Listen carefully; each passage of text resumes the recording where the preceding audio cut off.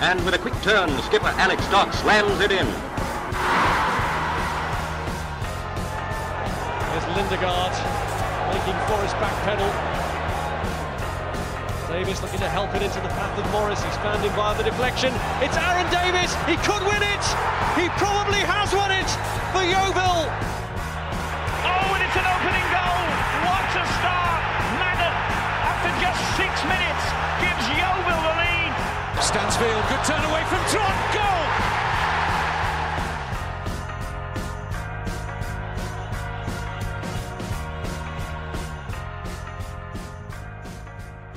Hello and welcome to another episode of the Gloverscast with me, Ian. This evening, I'm joined by Dave Coates.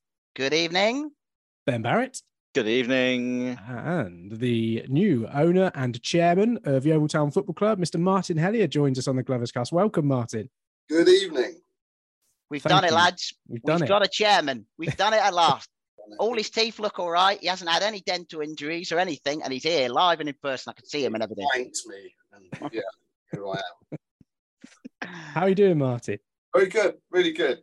Really positive vibe. You know, it's undeniable that there's quite a good feeling going round, and it's, you know, only somewhat of a byproduct of what we just intended to do anyway. So that's a great bonus. I think, you know, we're always going to have a few of those people that never really want a solution to a problem, because then you couldn't moan about that problem. But other than that, they seem to be mostly on board. Certainly season ticket sales and things like that reflect it, and everyone feels like everyone's getting on board. And we didn't expect everyone to sort of invest their trust in us from day one, having been through 3 or 4 owners and years of carry-ons. So yeah, we're just doing what we intended to do. So it's, yeah, great. It's really great. The buzz is amazing in the stadium, in the offices, outside, you know, and online. So I can't remember the last time I tweeted something bad. So it's, even my therapist is impressed. Good counselling. Yeah.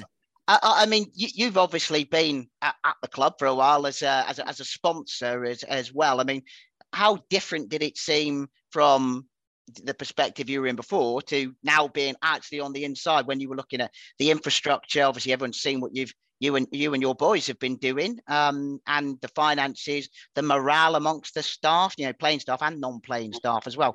Is there anything that surprised you in the first, what is it now, a month since you moved in? Yeah. Getting your head in the books was certainly potentially surprising on some things. You know, it's certainly not something you'd want to read sort of after 9 p.m. if you have the sort of weak constitution or something. But that said, you know, we knew we weren't going into a, you know, financially robust, perfect business, or we wouldn't have had access to it in the first place.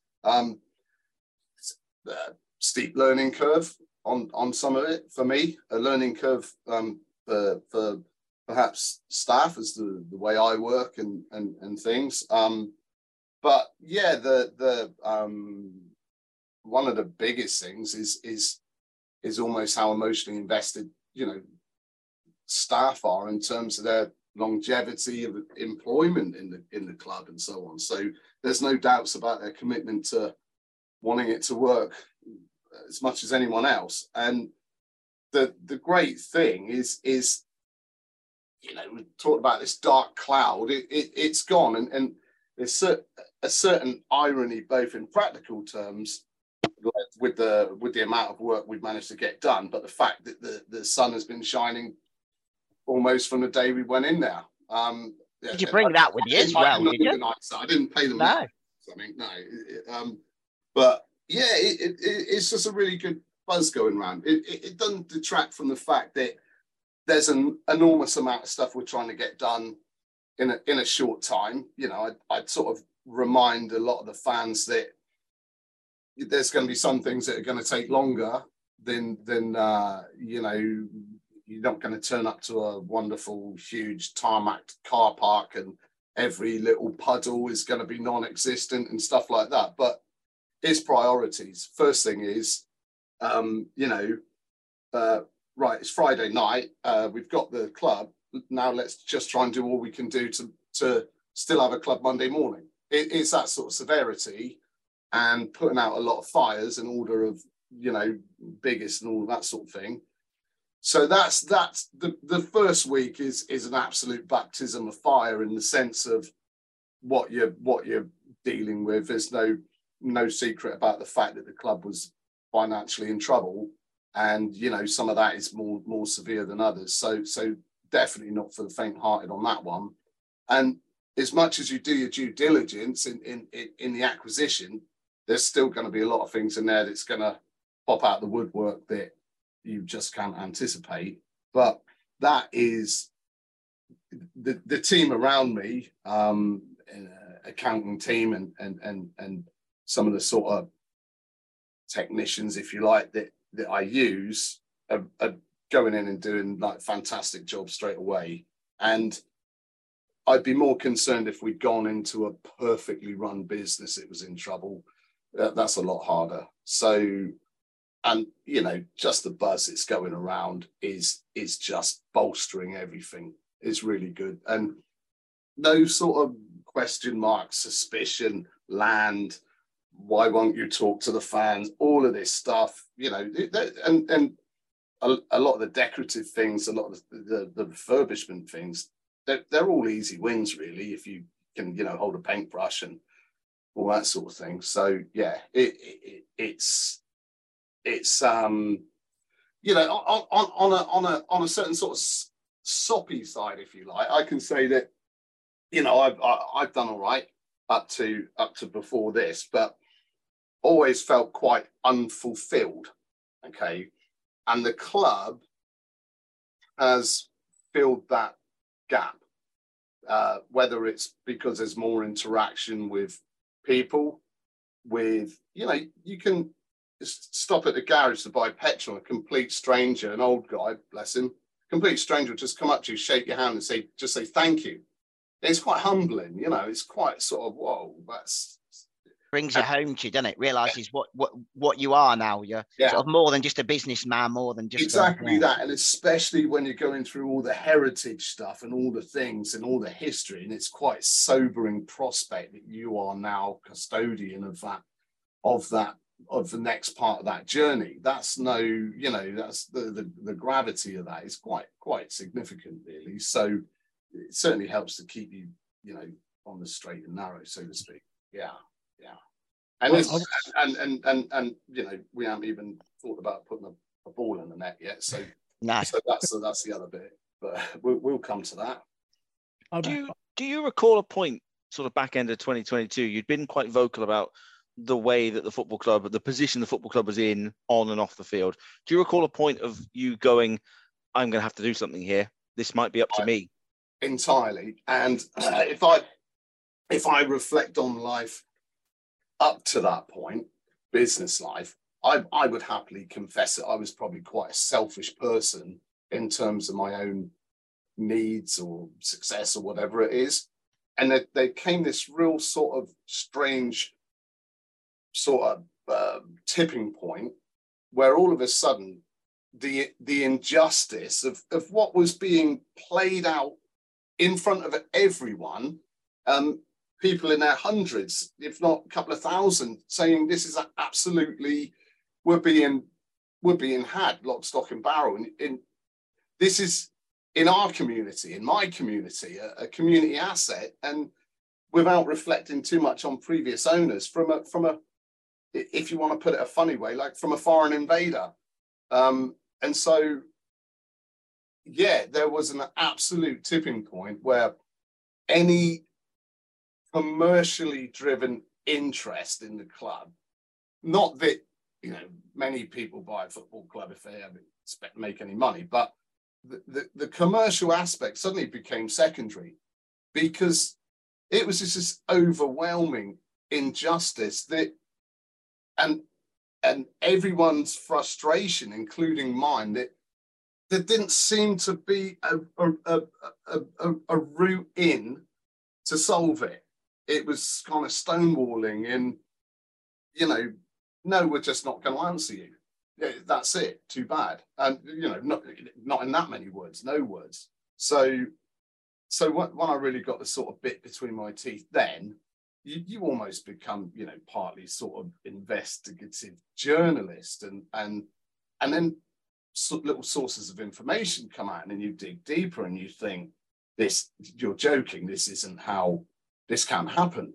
In my opinion, personally, my opinion was that it should have been the council's duty to take legal action against the tenant, if you like, in terms of how the deal was slightly missold or misdone. The council would never do that. Then I had the option of a much huger financial situation of taking the council to court for misappropriation of local funds and so on. And then that all of a sudden starts to detract from the whole point you're actually sort of campaigning for this in the first place. Everyone will know that my frustrations boil out into, rants and so on and so on. And that's, if that was all part of the process that got us here, then fine. But you don't realize that you're actually suddenly feeling this sort of passion and frustration and anger, not for any commercial gain suddenly, but just for this, hang on, stop and think about this. The Glovers, Yeovil Town, the history, the heritage, and it's being tossed around like careful with the term, really. We allow swearing on this podcast, Martin, so you're welcome to. But I was going to say, I probably don't know if I. We'll maybe bleep that one, yeah. Maybe bleep it, and people can imagine what it was. Let's do that. But that is when it became, the commercial bit became secondary.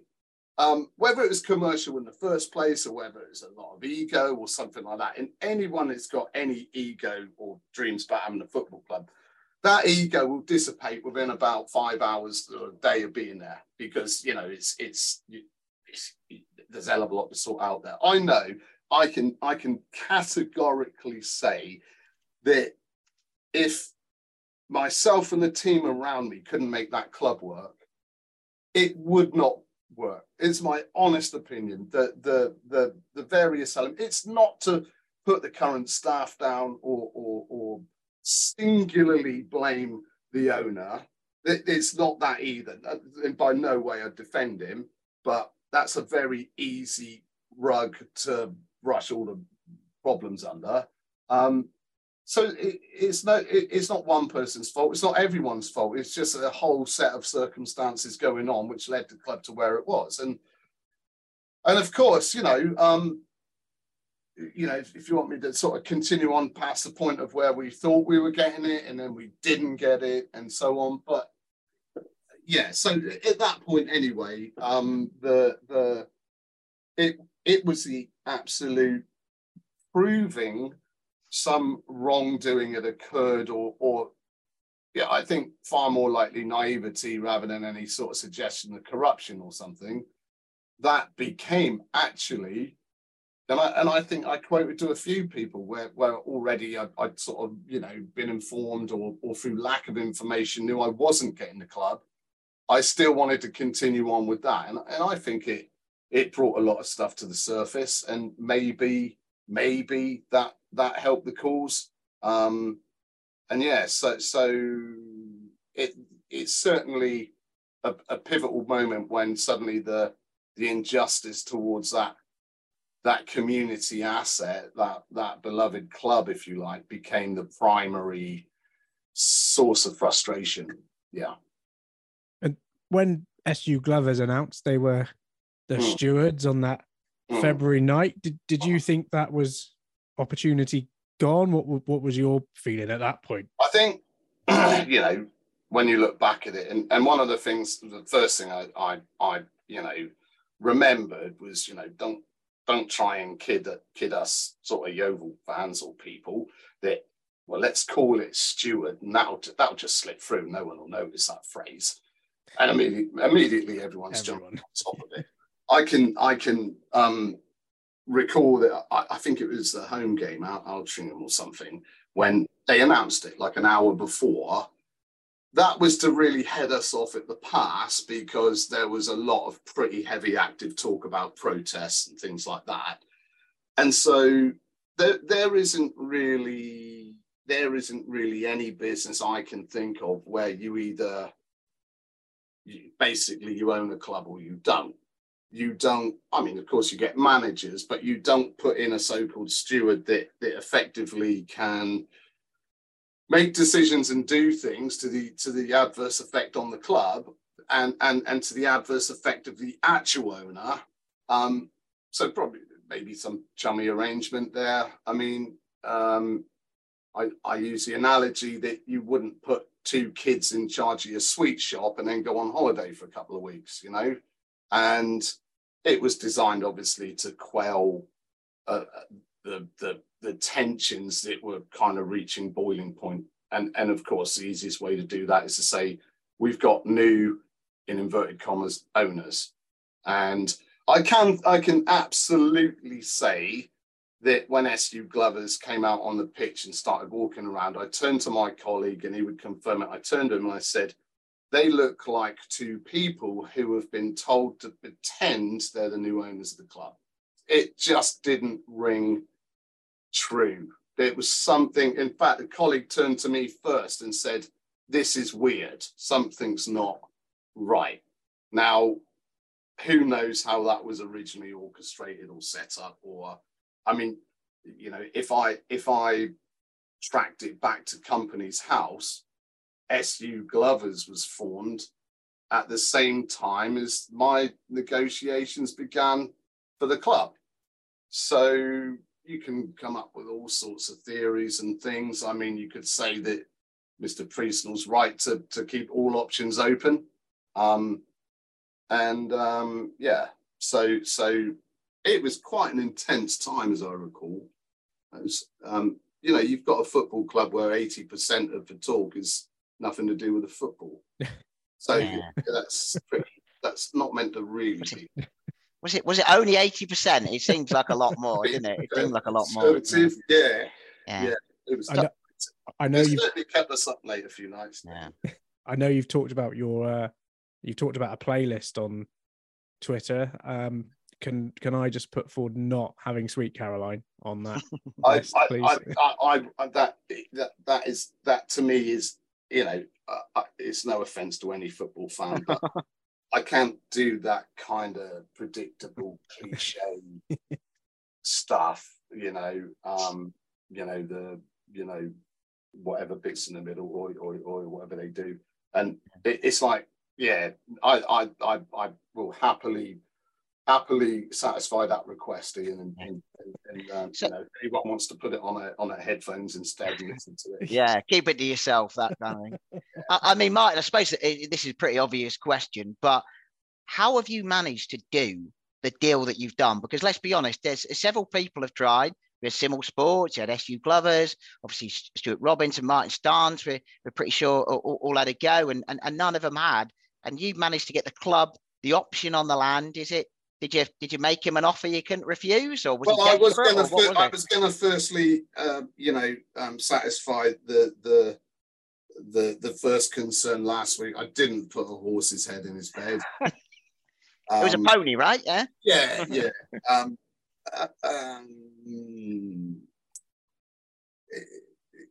It's no exaggeration or fib to say, you know, when the first bid was unsuccessful, I did say to Mr. Prieston, I pretty well predict that come the end, you'll actually come to me and ask me. And the most probable circumstance that probably made it happen was, I think, certain development plans that were perhaps thought of as in the bag suddenly weren't.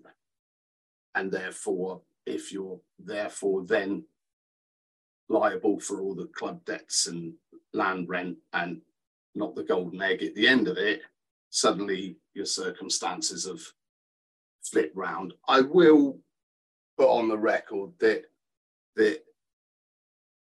I'm saying his name. I realise. I was going to say, we'll bleep it out. Don't worry, we'll bleep it out. You know, Cardinal Sin. I just didn't. he was pretty courteous and magnanimous at the end, and I don't think it'd be. It's not a defence in any way at all. I think he was exhausted, and you know, skin can only be so thick, and you know, I think it's just that if whatever sort of businessman he is, you're in business because you try and achieve something that you think is going to work, and it doesn't always work. And if that was, you know, to give a kind, you know, epitaph or whatever to it, that would be the way I would say it, you know. And you sometimes make wrong calls, sometimes make right ones, but that's about as far as I go in paying any kind of sort of courteous, testimony to him. Yeah. We'd pull a plug somewhere, I think, if you went any further, Martin. So yeah, I want to stay on side. Yeah. With regards to the land, then, and obviously the possibility of development on that, something you said in your sort of introductory press conference was that there could well be development in the future. What kind of are we looking at there? What do you kind of think about when it comes to what you might be able to do with that in the long term, and might that benefit the club?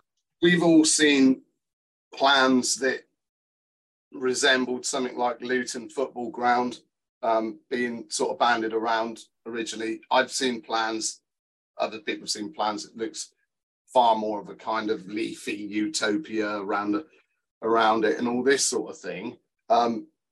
You've got a very large area of land which costs a very large annual rent to stand and watch someone walk their dog on. Okay, so there's areas of that park that aren't ever going to be utilized fully in terms of, you know, parking or something like that. So there is a compromise in there somewhere.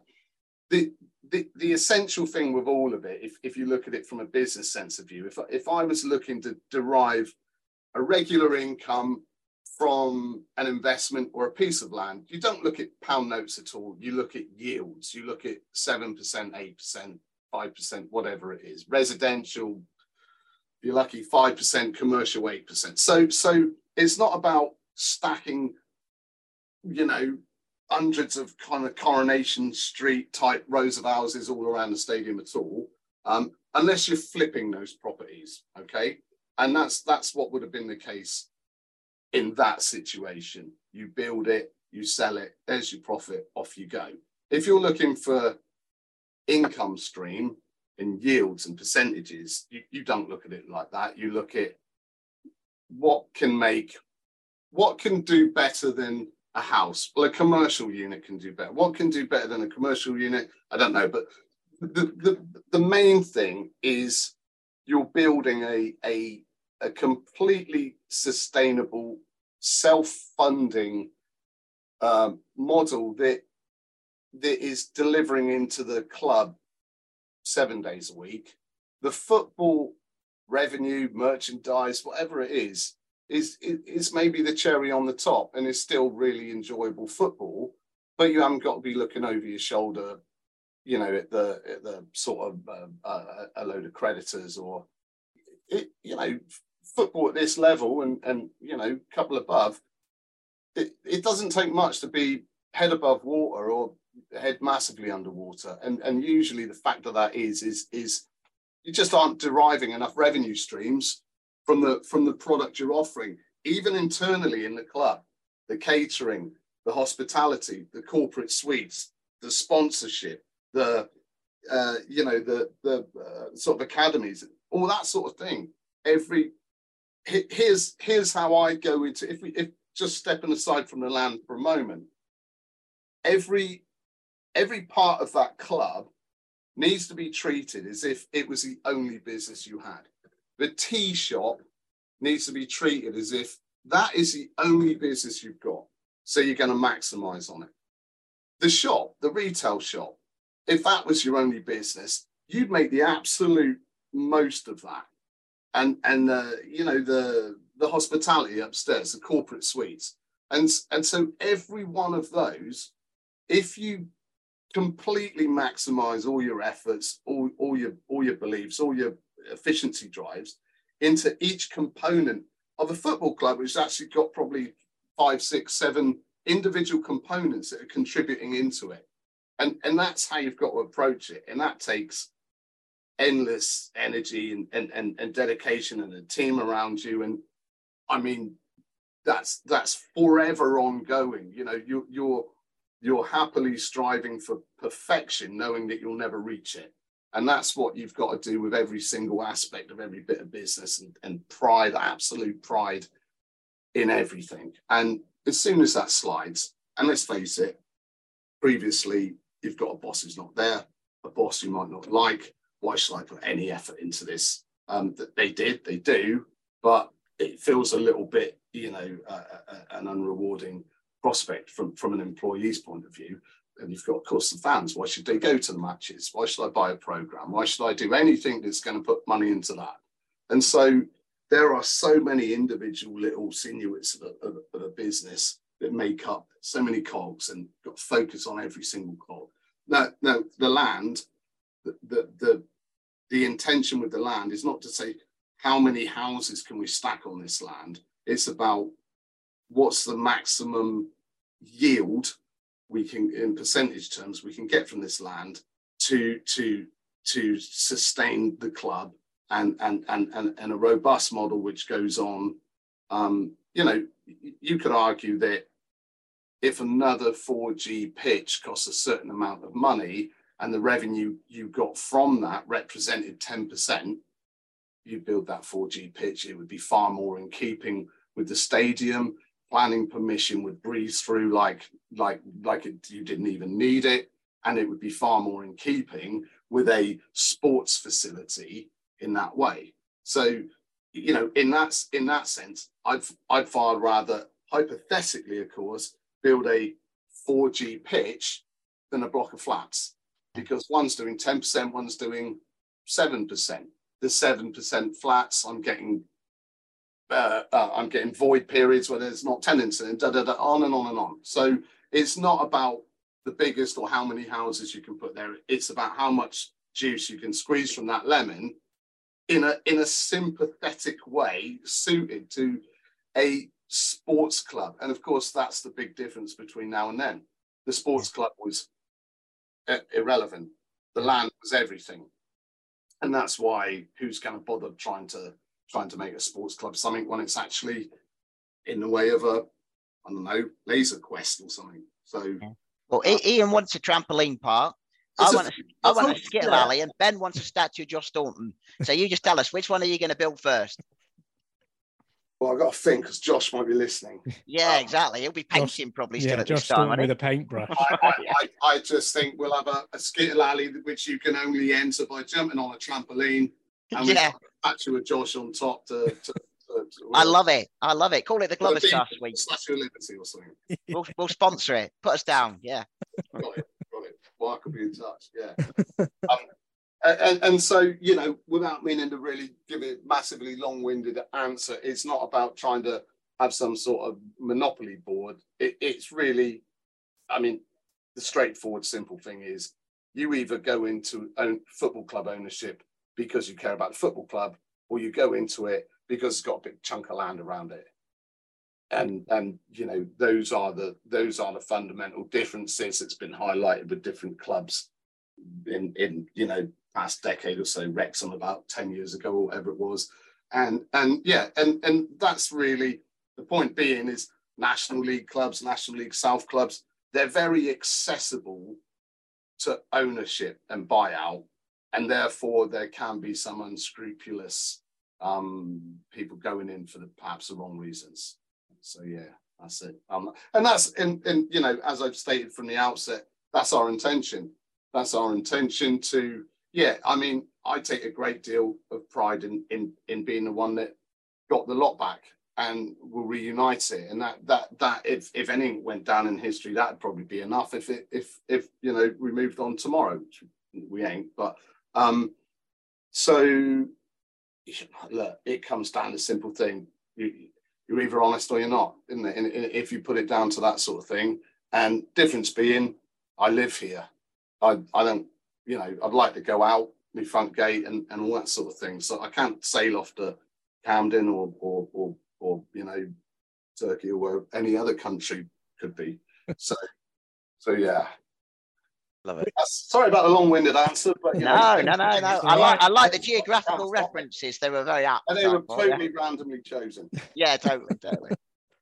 Obviously, with the land, there is that buyback from the council, and there's a time limit on that in terms of exclusivity. We don't want to put you on the spot and say this is the plan, but will you look at, I think the whole plan originally with He Who Must Not Be Named was that he was going to work with the council supposedly to get these things pushed through. Do you see an opportunity to work with the council on this, or are you going to try and... Yeah, I do, and I think the council probably want to work with us. I mean, I could be bold and say, I reckon they owe me one.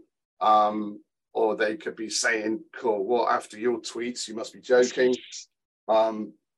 We negotiated a little bit of extension in time in terms of the deadline to buy that land back.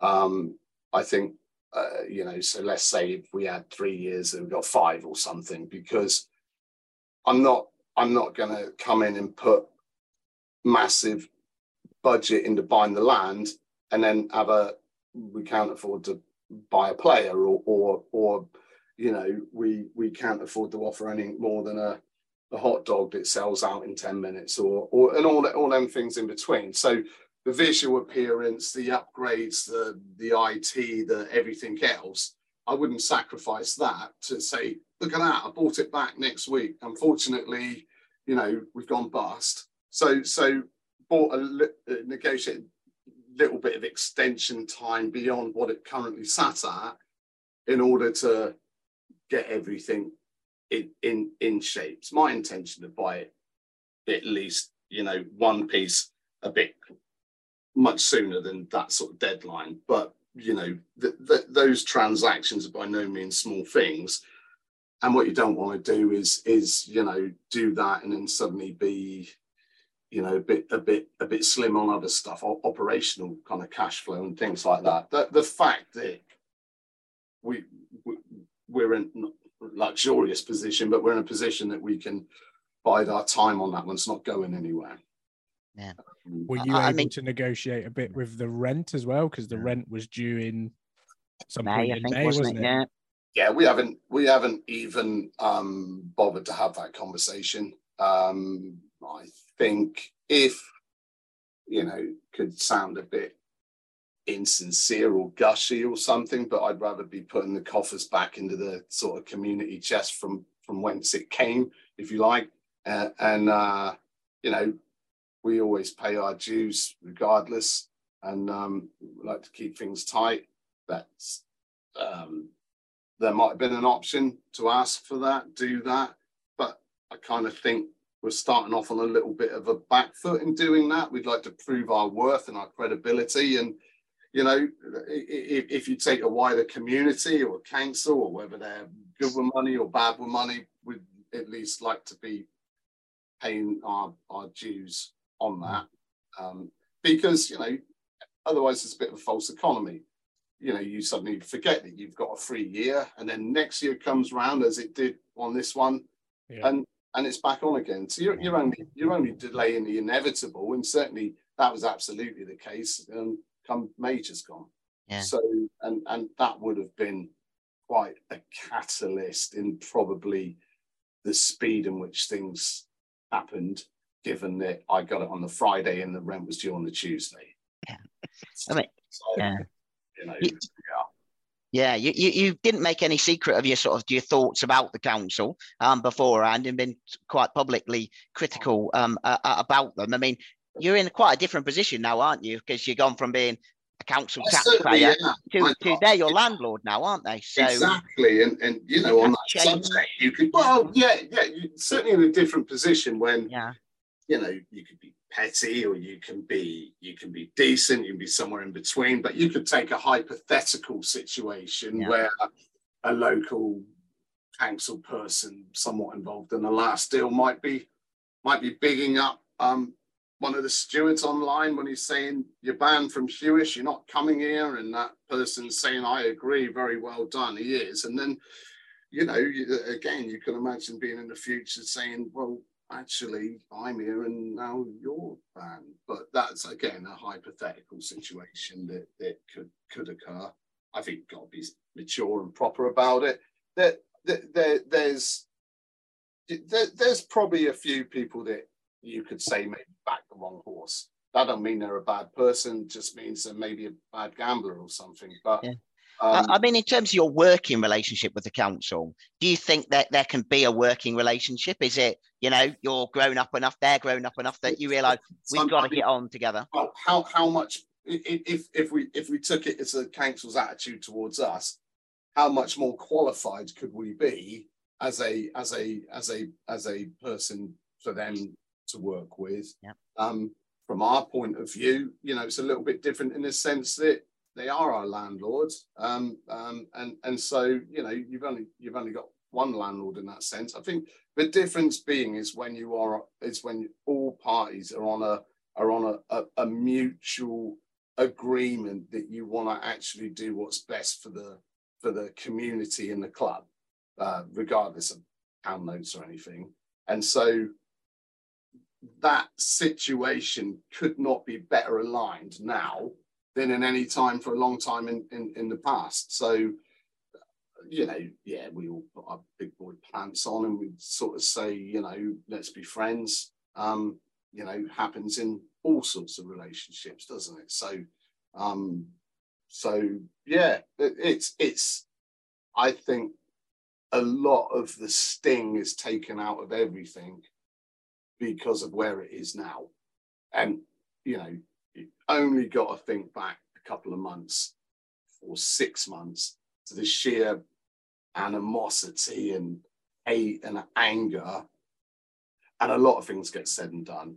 I think I would imagine if I was a council, albeit it all got sort of unified and things got archived and people went that way and so on, I should imagine that perhaps they're probably rather pleased that the way things ended up. So yeah, why not? You know, again, the difference being there's no secret agenda or ambiguity or bad stuff. So, you know, all have little fallouts and you know, it's all driven by the passion and the injustice of what was happening. And I think the outcome was probably, for both parties, probably just about the best it could be. So unless they put the rent up, and then I'm not going to.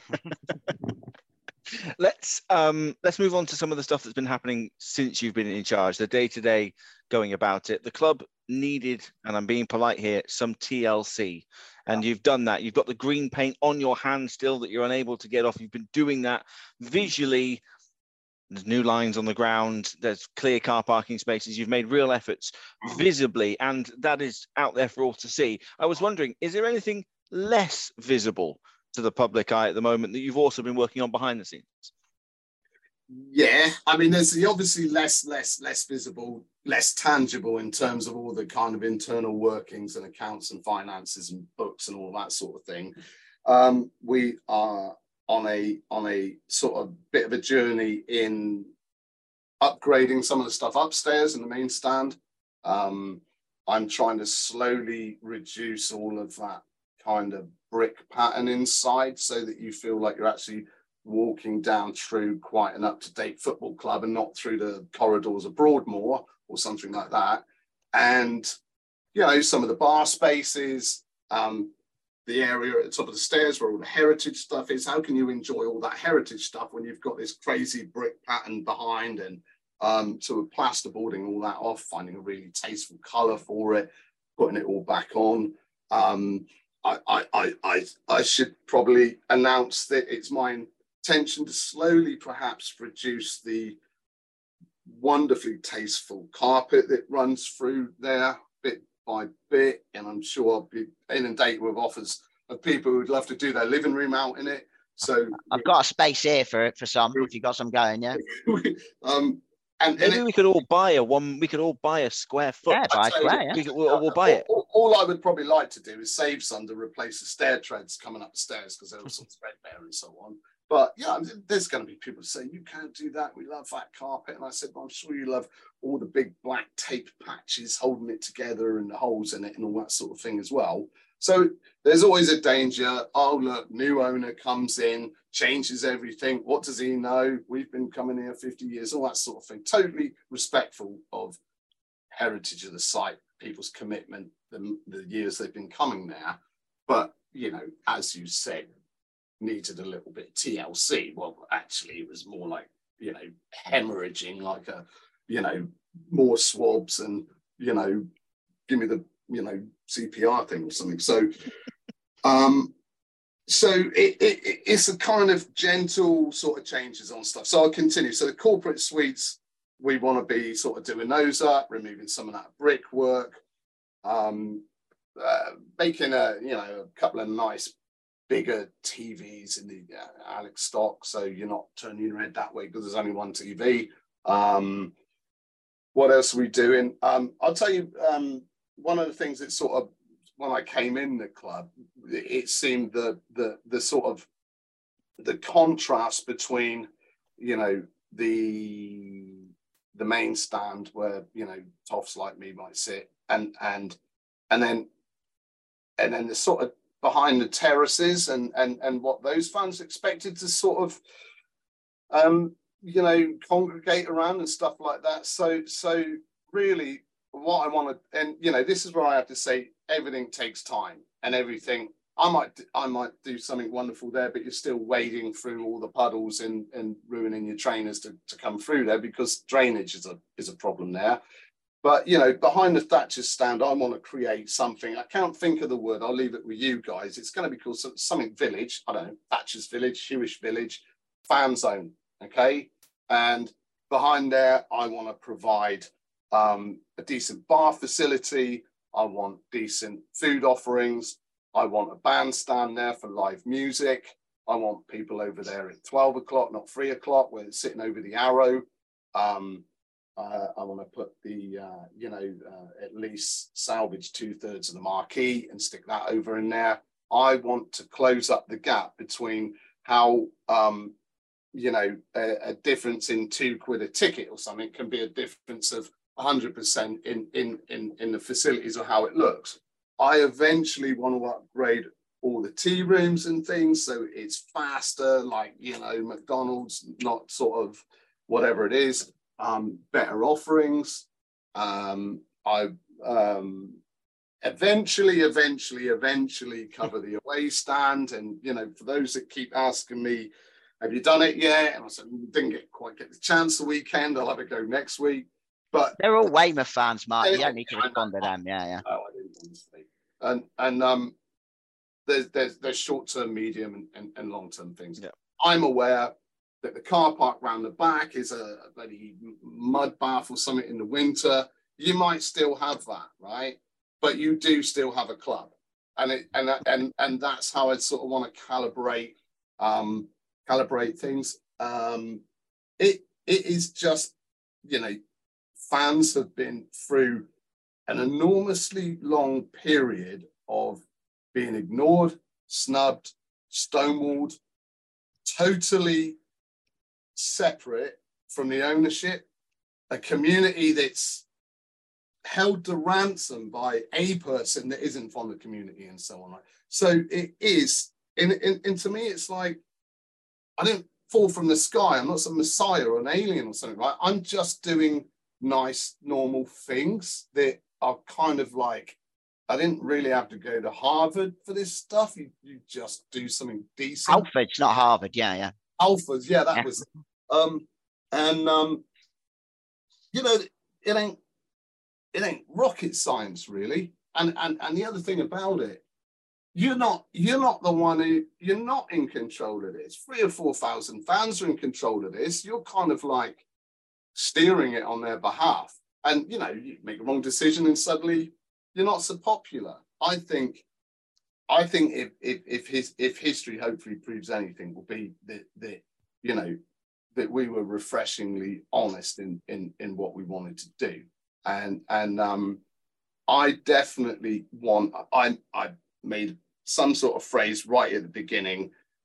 We don't want we want a match day experience, not a match 90 minutes experience. I want people to come there an hour or two before it. I want them to be there an hour or two after it. I want Sunday carveries that it was once good for. I want things going on there and everything in between. The facility's there, it's all there, right? And you can only do that if you care about the core fact of the football and the community. And you can't pretend any otherwise. If you don't, it's all going to come out in the wash in the end.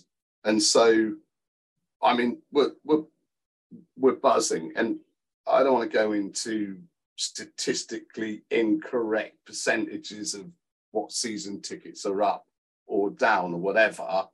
I would, you know, I'll put it another way. In the same period of tickets being offered, our season tickets are at the same level as when we were in League Two, for example. So, and we've just been relegated. And do you know what? I hardly hear anyone talking about relegation because, you know, I think it's testament to the sort of supporters that we are. That we think, all right, let's get stuck into this new league and see these new clubs. It's going to be a bit different. It's going to be a bit dynamic, you know. And the wonderful thing about it, you know, some National League South teams, it ain't much more than a sort of upgraded farmers field, right? Well, Hewish is going to be like walking into a coliseum, you know, and we got our gladiators waiting in the changing rooms to come out. Changing rooms, which I'm upgrading to look like Premiership changing rooms right now, because I want the place where they're stood in before they walk out on that pitch to be absolutely inspiring. So, you know, this ain't some sort of evangelical kind of sort of sermon or something. This is just like wanting to do good. And you know, a lot of it's easy wins because I'm doing it from a place where it was really bad, not from a starting point. So, yeah, the excitement is nuts. Is crazy. And you know, it hasn't been through doing too much so far. So it's brilliant. It's brilliant. Yeah. Really, social media, Martin, is a place that supporters of all football clubs exist these days. And as it's fair to say, social media has been a pretty strange place on the old YTFC hashtag for the past couple of years. After you revealed the other week that you were coming on the podcast, a couple of supporters got in touch with us saying the club's official account is blocking them from seeing official account tweets. Is that, are you aware of that? Is that something you agree with? Why is that? Someone said since I've come on board, I've blocked dozens or hundreds. I'm guessing you don't have the account passwords, yeah? No, I just say block them if I wanted to. I don't need to go in and log in, but I can say I've blocked 4 people on the club account. On the club account, yeah. Yeah. Is there a reason for that? Listen, I wouldn't do that lightheartedly or anything. I wouldn't quote. I would not quote what some of those people said to me, or remarks or threats to our Jack or something like that. I wouldn't give them the credibility, and I wouldn't stir that all up in my mind as to why I would do it. And that people have got to understand. I think there was pretty much a culture of it. It's all right to say anything and do anything. It's all right to insult a player who is on his time off painting that stadium for the benefit of that person who's mocking him or something like that. Mm. I'm not saying a kind of zero tolerance thing, but I'm saying we're just not going to accommodate malicious or hateful stuff. If anyone's got an opinion, you know, a debatable opinion or something like that, a difference of opinion, that's all fine. If it's just going to be hatred, that's fine. You're not part of that feed, because you're making your comments off the back of looking at that feed. We just don't want it.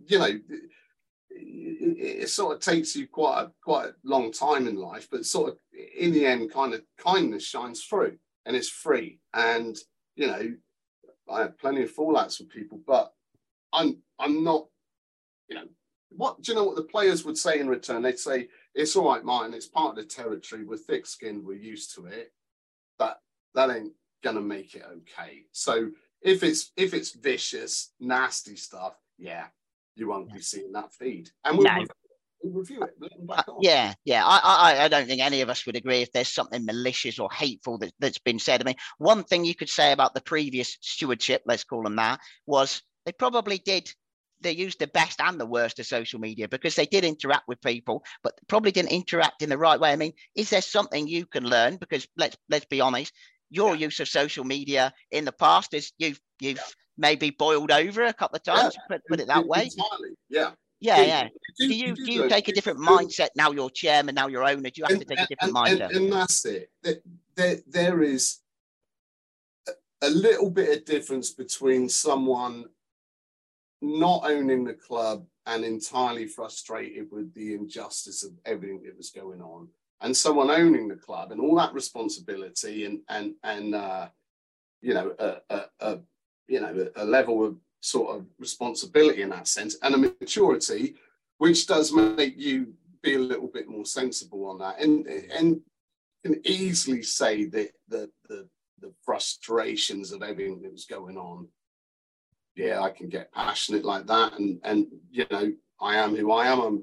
I'm pretty all right with that, and some people probably aren't all right with it, but social media, it's the best thing and the worst thing, isn't it? And you can fall the wrong side of that in a heartbeat, or a Jack Daniels, whatever. So it is just, look, we're over the line. I think most people are on board. Everyone's excited. We're looking forward to it. I even see people making negative comments, and the rest of them pounce on him, saying, what do you want? A cherry on top? What's left to kind of moan about? So I think that's the thing, innit? You've got to make people your ambassadors to go out and say good things about the football club and about your ownership and all of those things. And all of the things we're doing, I don't think anybody could disagree. Everything that we've seen you do with the work that you and your lads are doing down at the ground and everything that's happened, I can't see how anyone could criticise it. And I think it's the accentuating the positive and rising above everything else. And this is all outside of season. Absolutely. Yeah, we've obviously got then a huge journey when suddenly the matches are going on, the scores are going on, the ups and downs are going on. That's when you'll see it take a more sort of up and downsy, changing their minds and allegiance every other day. You're wonderful, you're not. He's good, he's bad. And that's just us three. Yeah, we'll change our. And try to remind people there is a world outside of Twitter. It's hard to get your head around that sometimes, but we'll have to check that out. I can. The difference being is you're not coming home every night and thinking, how can I get more information about the bad deal that's gone on with the council and things like that. One day you're not doing so great, next minute you are doing so great. You don't have that kind of polarized, really kind of roller coaster high speed thing of all of that, and you get obsessed with the replies you get in and what did he say that it's not that. Chill out, put Netflix on or something. So social media, of course, it's going to be there, entertains people, upsets people, and I almost put a quote, I'd be contradictory because I'm on there myself, but it's almost the strapline, Twitter, the home of the insecure, something like that. But it's good, it's bad, it's great. The club uses Twitter. You've got to, obviously, some businesses are really suited to social media. A sports club is very suited to it. So, Undertaker's probably not, something like that. So, it's always going to be there, isn't it? We just got to behave ourselves. So, Yeah. Let's move on to one of the changes you have made. We have 2 new directors. Your barrister, Rhys Rosser, and the club's already existing commercial manager, Mark Robinson, have been confirmed as directors. What were the thinking behind those 2 appointments? What can you tell us specifically about Rhys, who we may not have known an awful lot about and haven't seen an awful lot more of? Do you expect the board of directors to change at all any further? No. And that might have been a slightly veiled inquiry about Stuart as well. Well, no, that was the next question. That's the next question. Yeah, we got that one. I'm genuinely interested about Rhys and Mark, Rhys, and we will definitely ask about Stuart as well. Rhys is if I call him a fascinating character, it doesn't. I'm not sure if that's a compliment or a slur, but Rhys is an absolute consummate professional who is a barrister who knows the law inside out, knows everything about it. Yes, here we go. Yeah, and also he was on junior offences or something like that. We're going to ask you. Was it that was actually? Asked him. I wasn't on it. And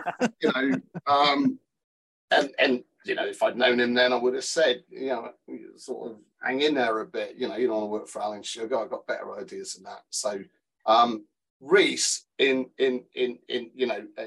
absolute testament to him that when my first bid was over, and I would say, in terms of social media output and the way I was probably at the lowest ebb in that, it was Rhys that actually reached out to me and said, do you mind if I try a few ideas out and kind of see what I can do? And from that, when people say, how did you do it? How did you do it? And all that. Obviously, I have an outline sort of ambition to own the club. But the fact is, Rhys was entirely instrumental in getting that deal over the line. Is absolute, powerhouse of knowledge. That's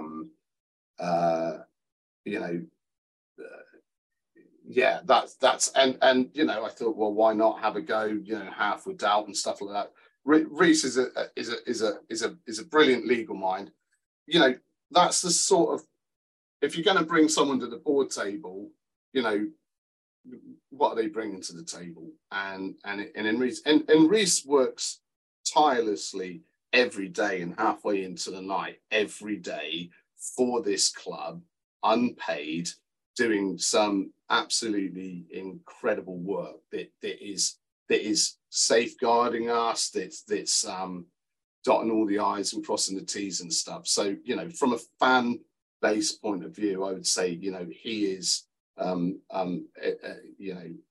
asset to be incredibly grateful for in terms of the things he's doing for the club and ultimately the fan base. So yeah, he's a brilliant guy. He's become a great mate, and he works endlessly. And don't forget, he's also meant to be, a criminal barrister. So either he manages to fit a lot of work in, or the streets are running amok with criminals right now because he hasn't been doing his job. So yeah, so that's Rhys. That's Rhys, and he's everyone should be very thankful for that for him sat there. Yeah. With Mark, I knew Mark obviously when I was taking out the sponsorship and stuff like that. I would say a few decades of business and things like that, you develop an instinct into who is a real hard worker and is really, really into it. And, you've only got to be there on match day. And Mark was running up and down the corridors and making sure everyone's all right, and whether it's getting a shirt signed or whatever it was. He almost rarely got time to actually watch a match. I know he was working there probably 7 days a week, on a salary that definitely wasn't reflective of that. And he could be doing anything from selling sponsorship boards to, cooking food in the kitchens for some corporate do there. So it became apparent very, very, very quickly to me, even before I was going to buy the club, that Mark was one of those people that you think, well, if I was employing someone, that's the kind of guy you'd want I spoke to someone even when I was a sponsor and said to them, if I ever own this club, Mark is the sort of guy I want to be a director there. So, and it's based on instinct, and it's based on sort of commercial acumen, and you can see whether they're in it for solely themselves or solely for the sort of the club and the bigger picture. Yeah. Now And we you can ask about alluded Stuart. to Stuart earlier. Obviously got 20% shareholding.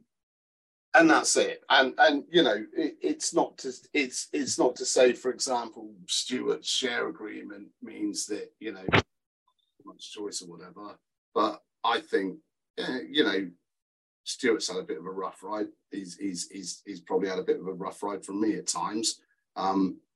You can't help but think that this is a person who's put a considerable sum of money that he's earned in his life into that club, and he's doing that because he loves the club.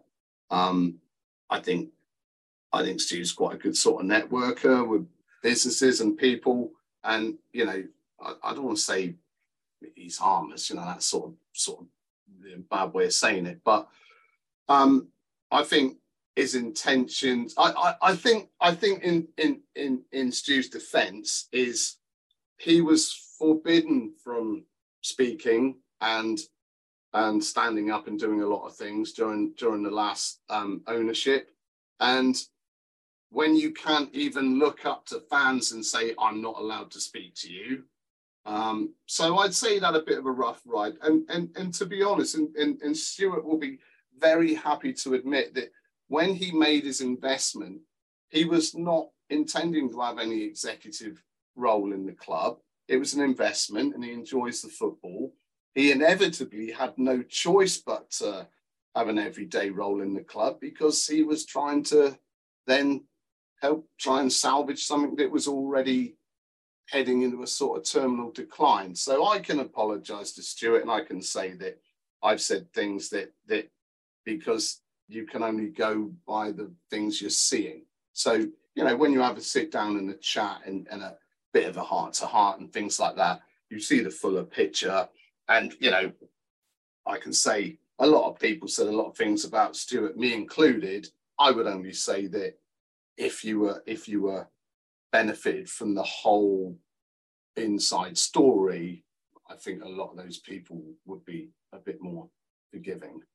Yeah. I have to say, I was at the back end of last season. I had a lot of conversations that I described as off the record conversations with Stuart, and everything you've just described there, I think I really wholeheartedly agree with. I do not doubt for a second that man cares so deeply about this football club, and that is something that I'm really glad that you acknowledge that actually everyone just wants the same thing here. So if there is a relationship to be had, and what you're saying there is you think that there is a future for Stuart Robbins under a Martin Hellier ownership going forward. I think so, because you've also got to be big enough to say sorry. You've got to be big enough to for Stuart to tell his side of the story, and to be able to say, can you imagine how absolutely frustrating it was for me to not be able to say, I can't do what you want me to do because I'm absolutely, hands cuffed behind my back sort of thing. So I was as guilty of it as anyone. And, he's hung in there, you sit down and really, as you said, Ben, that the whole, every single human being remotely associated with the club all want the club to do well. I mean, how granular do you get within that? That one person is bad, that one is, well, it's all a collection of, you got a family, some of them's a bit naughty, some of them's great and all that, but it's still a family. It's still that word family, the warmth of that word and everything.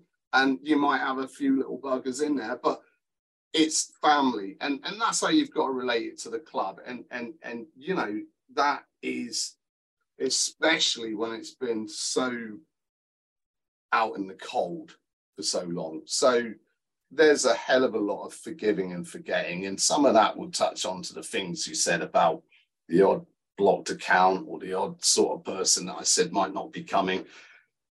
There's a whole bigger picture here, isn't it? And you can't put a disproportionate amount of energy into slating one person when you're trying to do something that's benefiting thousands of people. So I'm sure there'll be fallouts and makeups all the way down the line, really. So that's life. That's it.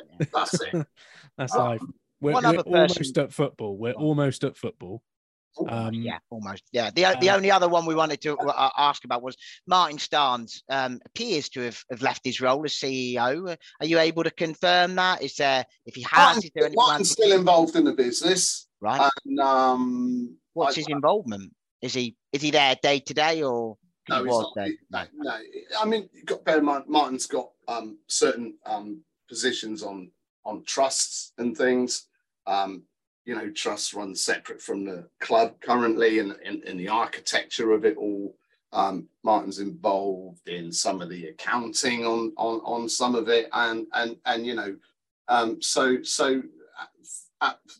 currently Martin's involved in the club. Okay, all right. Can we talk football now? Yes. Yeah. Go on then. You've spoken to Mark Cooper, giving him the say on football operations quite rightly, given he seemed to be sidetracked in the last couple of months on that front. Let's just compare Mark in that to what I said about Stuart. Yeah.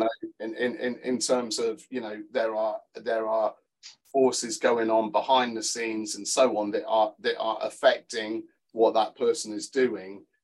Fans aren't seeing that, and so they're seeing, you lose games, it's his fault. So, but sorry, go on. Yeah, that's all right. That's all right. It is.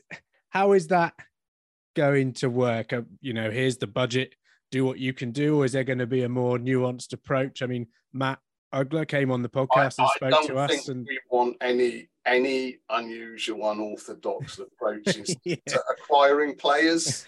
That's been there, done that. Yeah. Well, Matt Ugler did come on the podcast when we thought he was owner, and said, he was going to look at a proper recruitment network, which we now know was an agent.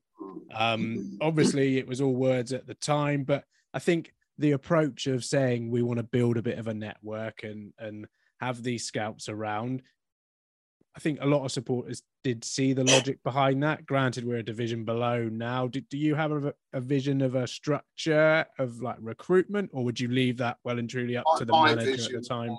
Who knows more about players and recruiting players? Myself, with a lifetime in sort of general business, or Mark with 30 odd years in professional football.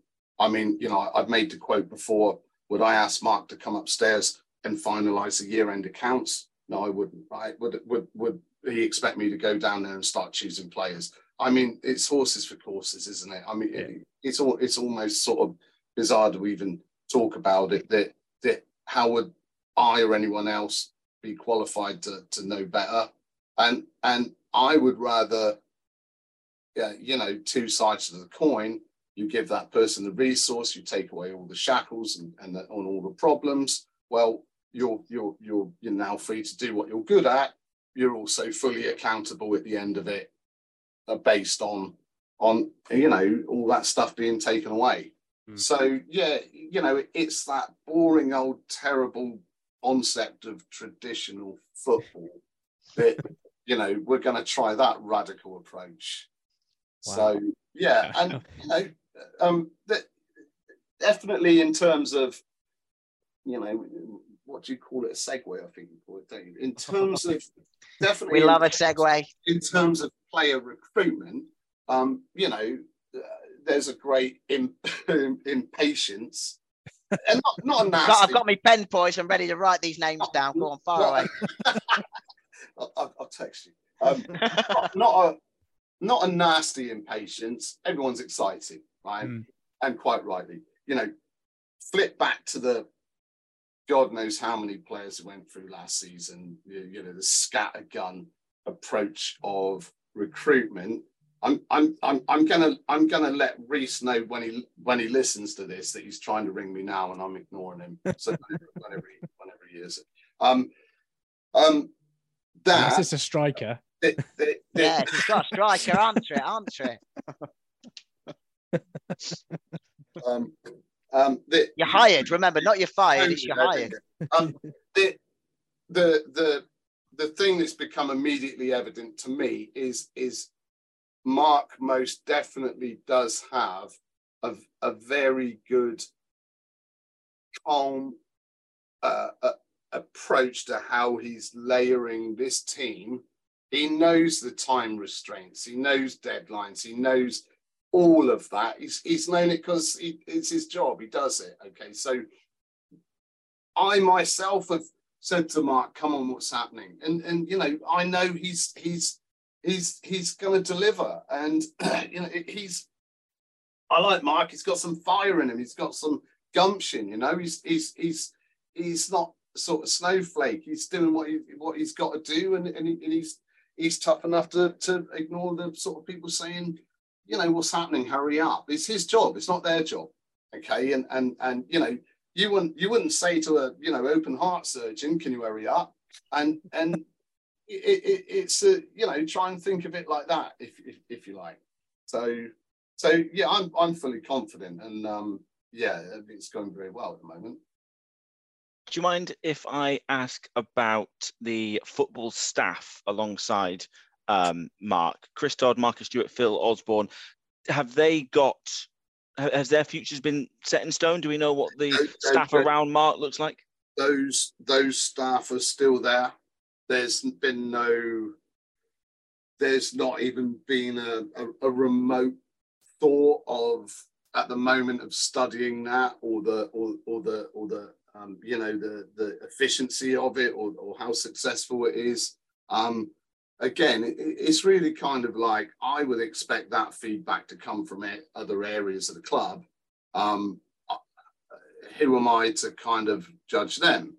It would be the people who are working with them, who utilize their services to say it ain't really working out, or you know, I want to try something different. So until that happens, until I get feedback to the contrary, yeah, I mean, I think sometimes there's this vision of someone comes in, takes over a company, gets rid of everyone, replaces everyone because I'm the boss, and I'm powerful, and all this. It's not like that at all. And the less disruption all at one point you can do, the better. So until I get some sort of feedback from that camp that it ain't going so well, yeah, not even touched on that. You know. Yeah. What are the conversations with players been? We've obviously seen you and Josh Staunton with your paintbrushes, so you've obviously been having lots of chats with them. Have you spoken to some of the other players that are still there? We've mainly got, you know, we've got Dorsey up there a lot. Josh, you know, I mean, Josh is Josh, and that's all I have to say, isn't it? I mean, he's kind of, you know, a very build the statue. Just build the statue, man. Very that's deep kindness with Josh as a human, a very deep kindness in him, as well as, you know, incredibly talented and you know, what an ambassador, and you know, we all know that, and but when you're with him in conversation and personal level and stuff like that, you know, this is a guy that will check in on you to see, you know, how you're doing. Not too stressed out, are you? You know, that's a player who is chairman, and you know, and I certainly transversely check in with all the players on a personal level. You know, been through a bit of a shitstorm, really, and so, but when you're stood next to each other in the sunshine and a paintbrush in your hand and chewing the fat, that's just the best. That's just the best thing. You know, at that point, it's not about the football or anything else. It's a really, you know, comradeship kind of, you know, really, really good, really kind people exist. And there's plenty of them. Certainly Josh is one of them on a personal level. Yeah. How good are they at painting? Just that my daughter's room needs doing upstairs at some point in the near future. And well, I always do a league table, couldn't I? But no, we rate people out of 7 on here. I think you should. I think really. Yeah, I mean, they're yeah. I'm not sure. I can't criticise anyone. I think they're get them all in, and it'll paint it really quick. Paint a portrait or something. All of these lads that are back for that early pre-season that we've seen, they've got a surprise coming for them. They come off the pitch after they've done a little early pre-season. They're handed a paintbrush and a pot of green paint. Crack on. If you go. Yeah, they're great. They're great. I mean, a lot of it, and you know, if you've got sort of acres of brick wall to paint, and you know, that's not us asking them. That's them turning up, getting out their car and coming over and grabbing a brush without an interaction or a conversation or asking them or them volunteering. They just arrive and start doing it. That's pretty humbling. That is in that moment, and you know, bless them really. You know, you see some real genuine kindness in that. These are guys that have been relegated, that have been through the mill a bit. You know, this touches on the mental health, all sorts. You know, you see them turn up, walk over and start painting. There's a hell of a lot in that. That's hugely rewarding if nothing else happened from this moment, really. So yeah. And they you know, don't look too close at the painting. They're all right. What about your lads, Martin? Because we got to give them some credit, because they're always pitching in as well, aren't they? The seats look brilliant. Yeah. and you know, you imagine from their point of view, okay, that's one seat done. 5,100 go. And they didn't stop. The only thing you had to watch is when they're doing a seat and you shout over and talk to them, and they turn around and talk to you, but they haven't lifted the blowtorch up. And you're like, lift it up. But don't distract them while they're doing that. No. And a lot of people said, "Oh, can we have a video tour of all the changes you're doing?" And so it's, you know, leave a little bit in the tank just to be pleasantly surprised when you turn up, you know. And if the minimum we can do is do some painting and do some tidying up, gladly do it, you know. And what a blessing the weather's been. If it had been pouring with rain for the last 3 weeks, be a different story altogether. That said, the pitch would be probably happier than, you know, when you're reseeding something and then getting 3 weeks of drought like sunshine. So the groundsman's got quite a bit of work going on. They're doing it, you know, it's looking good down there.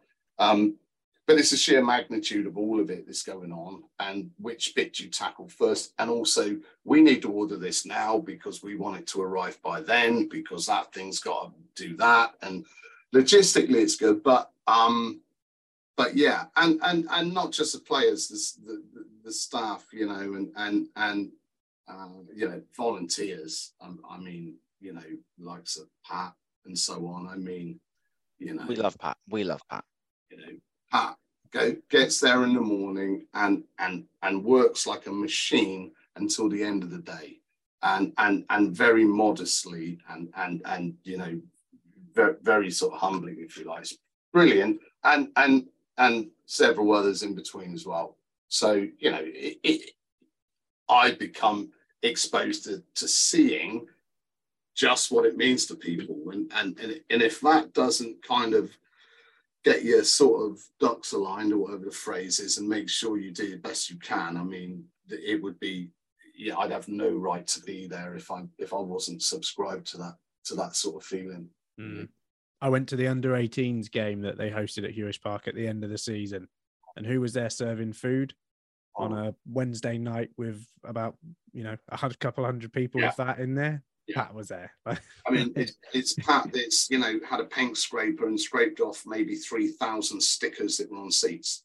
Yeah, you know, it's a bind scraping one sticker off of something, you know, and it just does it silently and just gets on, you know. So maybe you want a statue of Pat as well. Yeah. Put that next to Josh. Yeah, definitely.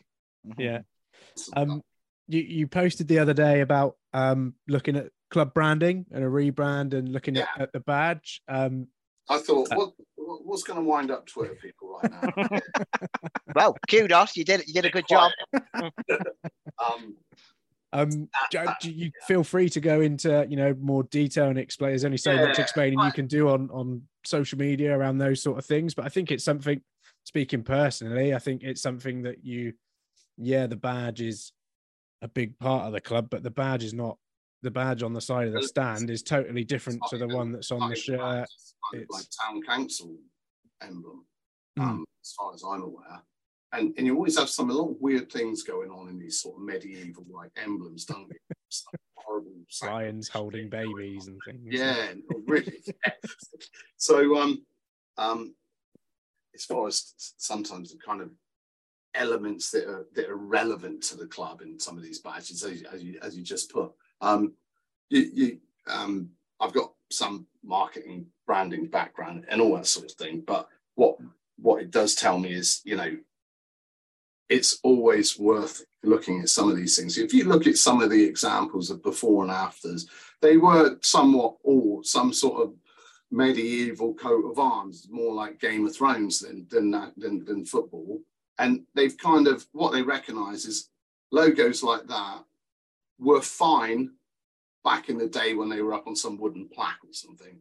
Try replicating it across a cotton shirt or a Twitter badge or a whatever it is, side of a stadium or something. And not only that, it's not so much just a complexity. Things do move on. The massive part of what, again, new owner comes along, wants to change our logo, that sort of thing. The massive part of what people's got to understand is, I'm not giving this as a homework project to my boy Evan or something. This is going through just imagining what I would get back actually. Give it a go, see what happens. Yeah, I've been sacrificial sort of babies in lines and like that. Yeah. The point is, first of all, we go to a specialist agency who work specifically in that arena but most importantly, and coming up to sort of end of the month, that process should start to begin, where an initial consultation with fans and the community would start. And what that is a kind of fact-finding survey of what you like, what you don't like, so on and so on. So you start out this wide in terms of, the differences of opinions, and that process is designed to, right, we know you don't like that, you don't like that, but, 82% of you said you'd like it that shape or that's. So what you've got to bear in mind is the end result is presented with choices which, if ultimately chosen, was chosen actually by the community and fans, not by me at all. The benefit is, in theory, is we're left with a logo which is still reflective of the heritage, still reflective of the town's history, reflective of the club's ambitions moving forward, and is well liked and is set for the future. And I might add, we're not talking about changing a badge which is kind of 200 years old. I think it's the current one origin started in the late 1970s, and the current one was done in 1985. So I'm not sort of destroying centuries of history. Although, if you've been coming to the club as a kid since 1985, it's the only badge you've ever known. So there's that acknowledgement as well. It's an exciting thing in the sense of, I never want the badge changed. All right, what do you think of these two? Oh, I never thought of that. That looks nice. And it's a structured method of that type of thing that I just said.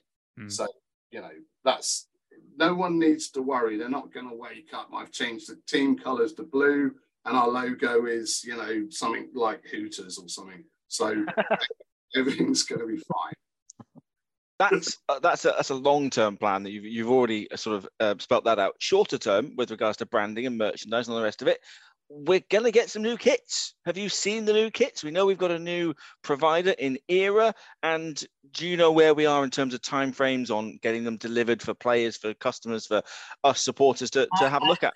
I'm not gonna give a date that I might be held to, even if I perhaps know it, and then for whatever operational reason or something, that date doesn't happen, and then I've started this and that and the other. Oh, Martin, come on. Was it a ball that got rolling before you took over? Was Did it it get? Yes. It was a ball that was rolling before you took over. It was decided and in process before I took over. Okay. Um, And yes, you can say what you like. You're the chairman. So I saw the new kits. Home one, I'm not too bad about. Away one, I'm not so fussed about. Okay, so we're committed to those. They're coming. So today I was insistent in fast tracking a third kit through. So and the third kit, which I kind of prefer to be the second kit, and the second one. Where the away one against Weymouth? Out the back. Yeah. That'll be a limited edition run of. In fairness, it is an edition. It is a version. Being a bit bold in saying some of the stuff I'm saying, but I didn't like it. I think that that's not to dismiss it. Everything that's creative is subjective. Some love it, some hate it. I felt and therefore that's why I'm attempting to push through a third kit. So more choices, isn't it? And more. How did you feel about the pink kit? Everything's subjective, isn't it? How did you feel about the pink kit? Be honest. Come on. You can tell me. No one else is listening, Martin. It's fine. I didn't have any problems with the last pink kit. I think, okay. Exactly. Then he's revealing himself wearing a pink kit. I absolutely don't have any problem with that kit at all. Okay. What I will say when I've said horses for courses is things that need designing should be done by designers. And you want a wall built, you get a bricklayer. You don't get a bricklayer to design your top and your designer to build your wall and then say, I'm quite sure I like the end result. I'm not having a go at the staff in general, but there's a thing I'm trying to slowly instill about. And on that subject of that logo, every business of any ambition and any publicly followed business should work really hard on its brand guidelines. If any single person could tell me the Pantone reference for the green for Yeovil Town or the CMYK split for the green on Yeovil Town, they couldn't, because any old green will do up to now. And therefore you just get a little bit of a inconsistent media output and things like that. So and all them things take time, and I'd much prefer we've got something that we can work on and polish than going into something that's perfect and in trouble. I'd be as bold as to say with a kit that I'm committed on both, but all right, if that's the case, then I'm also going to push for a third one. Okay, and we'll see them all. We'll see them all on New Strikers tomorrow. No, you wouldn't. Saturday, the New Strikers Saturday. You wouldn't see those tops on them. I mean, no. I think it. Let's put it this way: if when you sort of have gone out occasionally on the town and you've bought a new top and you feel absolutely the business and you love that top and you feel confident and it's your favorite top, that's what I want a player to feel like when he's walking out on the pitch. And there's a place for all three kits. There's certainly a place for it in the merchandising and selling it and so on. If what I'm doing provides an extra choice and it's switchable, you can't wear a pair of green shorts with a pink striped top, or we'd be probably getting more into my fashion sense than anything else. But if you've got kit which shorts, top, switchable, complementary, and all that sort of things, just add another little bit more pizzazz and excitement. So yeah. What's this space? What's this space? Well, we're coming to the end, Mark. We're conscious we kept you for an hour and a half here already. So, but you've already announced Bamford's as a sponsor that you've got on board. You're obviously a man who knows people in the Oval area, business wise. I mean, do you hope it will lead to more companies like Bamford's and others coming on board? I can tell you that you know, Mark, who works, you know, a lot in the sponsorship, sales, renewals, and things like that, would happily confirm that it's currently almost an easy sell. And you know, this is after relegation, and the buzz is there's so many want to be on that and coming in. You know, this is not a kind of, you know, a sales tactic here to say, you know, hurry up or you'll miss your opportunity. But it's along that sort of lines of, you know, the confidence of filling them boards at you know, having just been relegated. Yeah, they're local, especially because it's that whole concept: local ownership, local club, local community, local businesses, and you can tell they really want to buy in on that and come on the journey with us. Definitely. You've touched on season tickets and how you're pleased that they are incredibly high, League Two levels, to use your words. Did you have in mind a number, a target that you wanted to get to? Because the kind of attendances we were seeing last season, when we were rubbish and getting relegated, would still make us one of the bigger attended sides in this current division by some mile. But if you're thinking it could exceed some of that, we really could be a huge exceed last season. And potentially seasons before, yes. Yeah. By comparison, week on week, it will exceed last season. You know, relegation, and it's higher. And typically 60% of your season ticket sales come in about the last week. Of the, you know, sort of offers and season and all that sort of thing. So that again is like, wow. That technically wouldn't normally happen, but it's you know, you'll have a week where you've had 150 new season ticket holders that never held a season ticket at the club. That's new business, you know, and that's because, you know, the bad stuff's gone. Everyone would know someone that said, I'm never coming back to that club while that owner was there. Okay. Yeah. And their friends are coming with them because they sort of, well, this sounds all quite fun now, actually. And also, it's quite, you know, we've got a lot of local stuff going on, haven't we? So it's a whole new interesting dynamic. You know, there's a lot of positives to be had from the National League South, you know, and yeah, so it's just fact that season tickets are massively up on where they would typically be expected to be. It's brilliant. If someone's listening to this right now, and they're umming and ahhing, and this goes out with, if my math is correct, 7 days before the early bird discount comes down, and they're umming and ahhing, they aren't sure, they haven't got the striker hasn't arrived yet. Oh, I don't know what's different this time. What would you say to someone who's umming and ahhing and thinking, I don't really know? How would you talk to that one person specifically? I would certainly be looking to the, you know, any specific reasons why, but, you know, it would be really a case of, if you support this club, if you wish for it to do well, if you've gone through years of pain and despondency and seeing things happening and thinking that there'd be no end to it, and suddenly there is an end to it, and the atmosphere, let alone pre-season, you imagine it a week before, a day before, an hour before, and then imagine that sort of thing. As far as them saying, well, I don't even know who the strikers are, my answer would be, I reckon, if you sort of wait until nightfall, everyone's gone to bed and it's all very quiet, and you step outside your back door, if you listen really, really carefully, you might hear sleigh bells.